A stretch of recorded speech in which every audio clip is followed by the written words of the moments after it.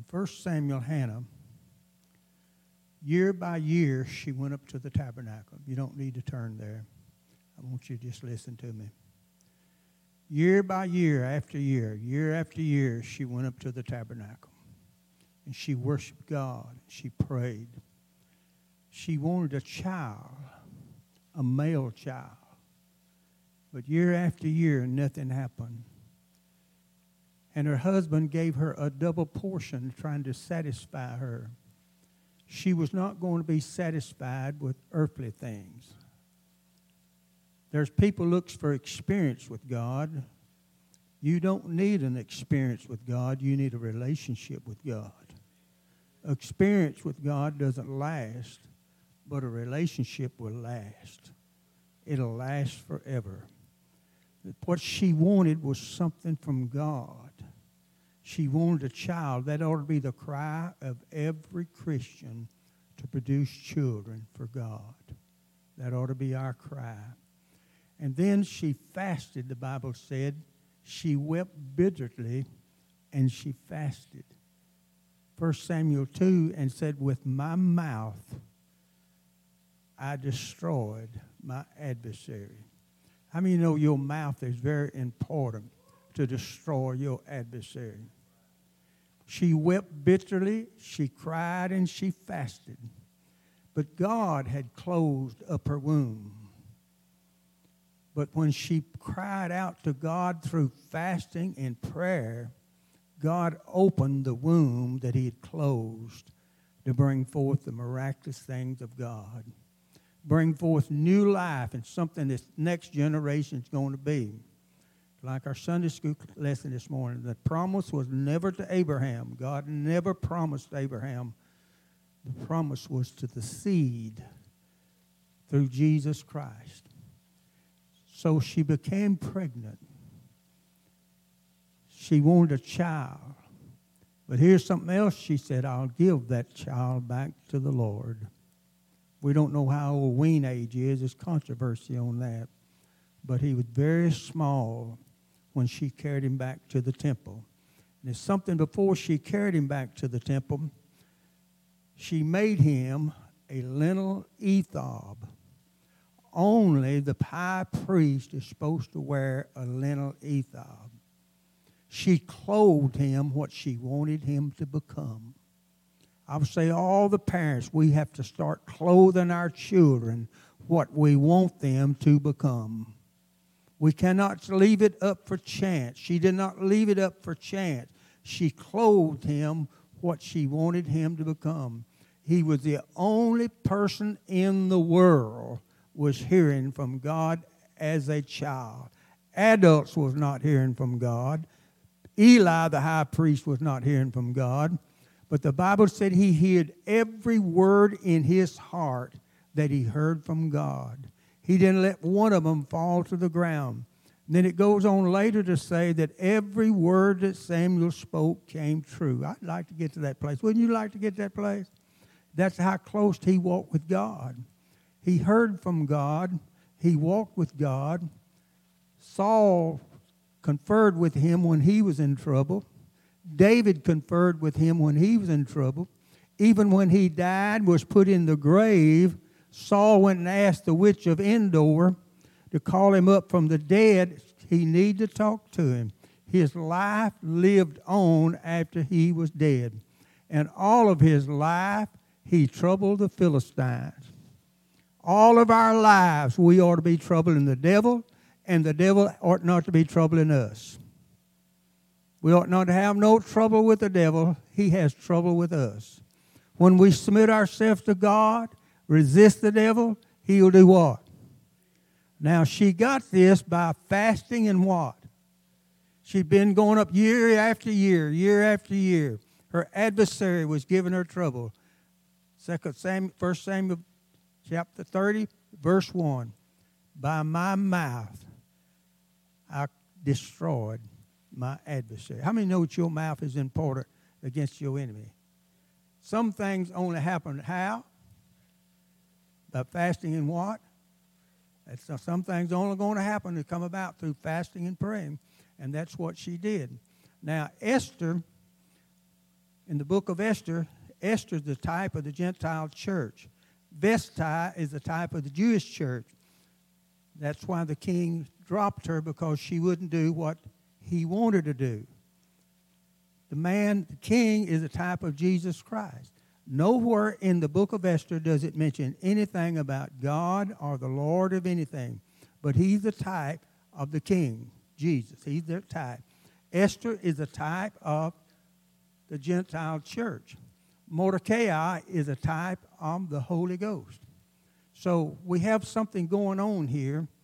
When she found out that all the Jews was going to be destroyed and be killed because Haman's the type of the devil. How many of you know the devil is after you? He wants you dead. He don't want you alive. He don't want you to function. And she dressed herself and told her maid to go tell Mordecai to quit crying. How many of you know the devil don't want you to cry and pray? He don't want you to cry out to God. He don't want you to call on the Lord. And so Haman, he had a king to sign a decree and put his seal on it that all the Jews was going to be what? Annihilated. And Mordecai tells Esther, said, don't you think you're going to escape because you are a Jew. You're going to be killed with all the rest of them. She wanted the Holy Ghost to be quiet. How many know sometimes we as Christians, we don't want the Holy Ghost to move on us such a way that we cry out like we've never cried before. So she fasted and prayed 3 days. She had everybody to fast and pray 3 days. And she said, I'm going to go before the king. If I die, I what? No one could go to the king except the king sent for them. It could be sudden death. She said, if I die, I die. I'm going before the king. And when she walked in there, the king looked at her and helped out the sepulchre and said, you accepted. I'll give you half as much in my kingdom of whatever you ask. She was not looking for half of the kingdom. She didn't have no intention of asking for half of the kingdom. She was not looking for earthly things. She was looking for a spiritual anointing from God, from Jesus Christ. That's what she was looking for. And make the story short a little bit. You know the story. Haman, he had made a gallows for Mordecai. He's going to hang him. But it round up that Haman got hanged on his own gallows. How many of you know that one of these days the devil's going to get hanged on his own gallows? He's going to be put in the pit of hell forever and locked up, and he's never going to get out. But until then, some people ask me, how long are we going to have to deal with this? As long as you live. But you're going to have the victory over it. And the Bible said, and the king told him, said, I want you to take everything that Haman had and give it to Esther. And then he tells her, said, I'll give you half of my kingdom. That's what she didn't want. She said, this is what I want. He said, let me hear it. I want a decree signed that my people won't be killed. All the Jews won't be killed. Haman had a decree. Now, this is what the king said. Nothing I can do about it. Are y'all ready for this? There's nothing I can do about it. I can't fight for you. I can't stop them from killing you. But I can write another decree and put my seal on it that you can defend yourself. Jesus Christ has given us the authority over all of our enemies. He's expecting us to defeat the devil ourselves, because the same power that he used to defeat the devil, he put it in this. The king says, what I've written, I can't change. Throughout the Bible, when the king wrote something, put his seal on it, he can't change it. Now watch this. He said, now I'm going to make a decree and I'm going to seal it where you can defend yourself. And then he says, it's now up to you. How many know it's up to us? It's up to you as an individual. You have the authority from the king. with his seal on it, that you can fight the devil and beat him every time at his own game. Some things Jesus said only comes how? It's not going to come no other way except what? Now we're moving up to a new level, so the rest of our lives we should commit ourselves to what? Fasting and what? Praying. So don't let this thing get away from us. The early church fasted every Wednesday and every Friday. They had a day set aside that they fasted. People normally that don't have a day set aside to fast never what? They never usually fast. Normally if people don't have a time to set aside to pray, they don't what? They normally don't pray. So we're going to pray and make it a habit of praying of the things of God. Now it says in Acts 10, Cornelius, he was a devout man, one who feared God with all of his house. Brother Ken asked us some questions this morning. How do our children, our grandchildren look at us? Do they see that we're people that can touch God? People that can call on God and bring God down? But listen to this. He was a devout man, one who feared God with all of his house, who gave much alms, in other words, money, to the people, and prayed to God always. He was always what? Now he says, on the fourth day of my fast, he fasted always. He said, on the fourth day of my fast, what happened? An angel shows up. Fasting and praying brings about revelation. God will give you a revelation when you're sincere and you fast and you pray.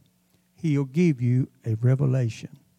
An angel shows up, said, go down to Joppa, to the tanner's house, and you will find a man called Peter. Peter, he went up on the housetop, and he was about to faint or go to sleep because he'd been what? Fasting. And the Bible said in the 6th hour of his fast, what happened? Brother Clayton, what happened? We heard that at the conference one time, didn't we? They let down the sheet and all kinds of unclean beasts and everything was on it. And a guy was preaching that, and another guy spoke up and said, I don't believe that's all unclean things in there. And the guy was preaching said, well, I don't know. All I know what it said. And he kept right on preaching.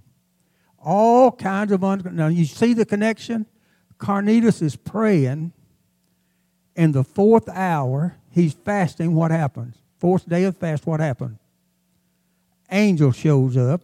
Down here at Joppa, many miles away, you got Peter up on the housetop praying. In the 6th hour, or the 6th day of his fast, what happened? A sheet comes down from heaven. I want you to know that God is hearing your prayer. When you're praying, God is hearing what you're saying. And he's going to answer your prayer. He gave Peter the answer to it. And he said, there's some men waiting on you down at the gate, waiting on you. And I want you to go with them. And you know the story. He didn't want to go. But anyhow, the point is that fasting and praying will bring revelation. Some things want to happen how? You can pray and never get what? But when you fast and pray, throughout the Bible, when you fast and pray, Hannah did, Esther did, and every time they got what? Cornelius was fasting and praying. The 4th day of his fast, angel shows up. Peter's on the housetop fasting and praying. A sheet comes down and he gets revelation. So we're going to pray here in a minute. I believe God wants to work in our lives. Some people say, well, I'm waiting on God. We never wait on God. He's waiting on us. He's waiting on us. So we're going to hear in a minute, we're going to ask the praise team to come down and we're going to pray. But first of all, we're going to read the scriptures found in Matthew 9, 37 and 38. And while they're getting that, okay. And then Jesus said to his disciples, I want you to help me to read this. Is it up here too? Okay. What does it say there? The harvest is what? Plentiful. But what? The laborers are few. Okay. Therefore pray the Lord. Who is the Lord of the harvest? Jesus Christ. He's the Lord of the harvest.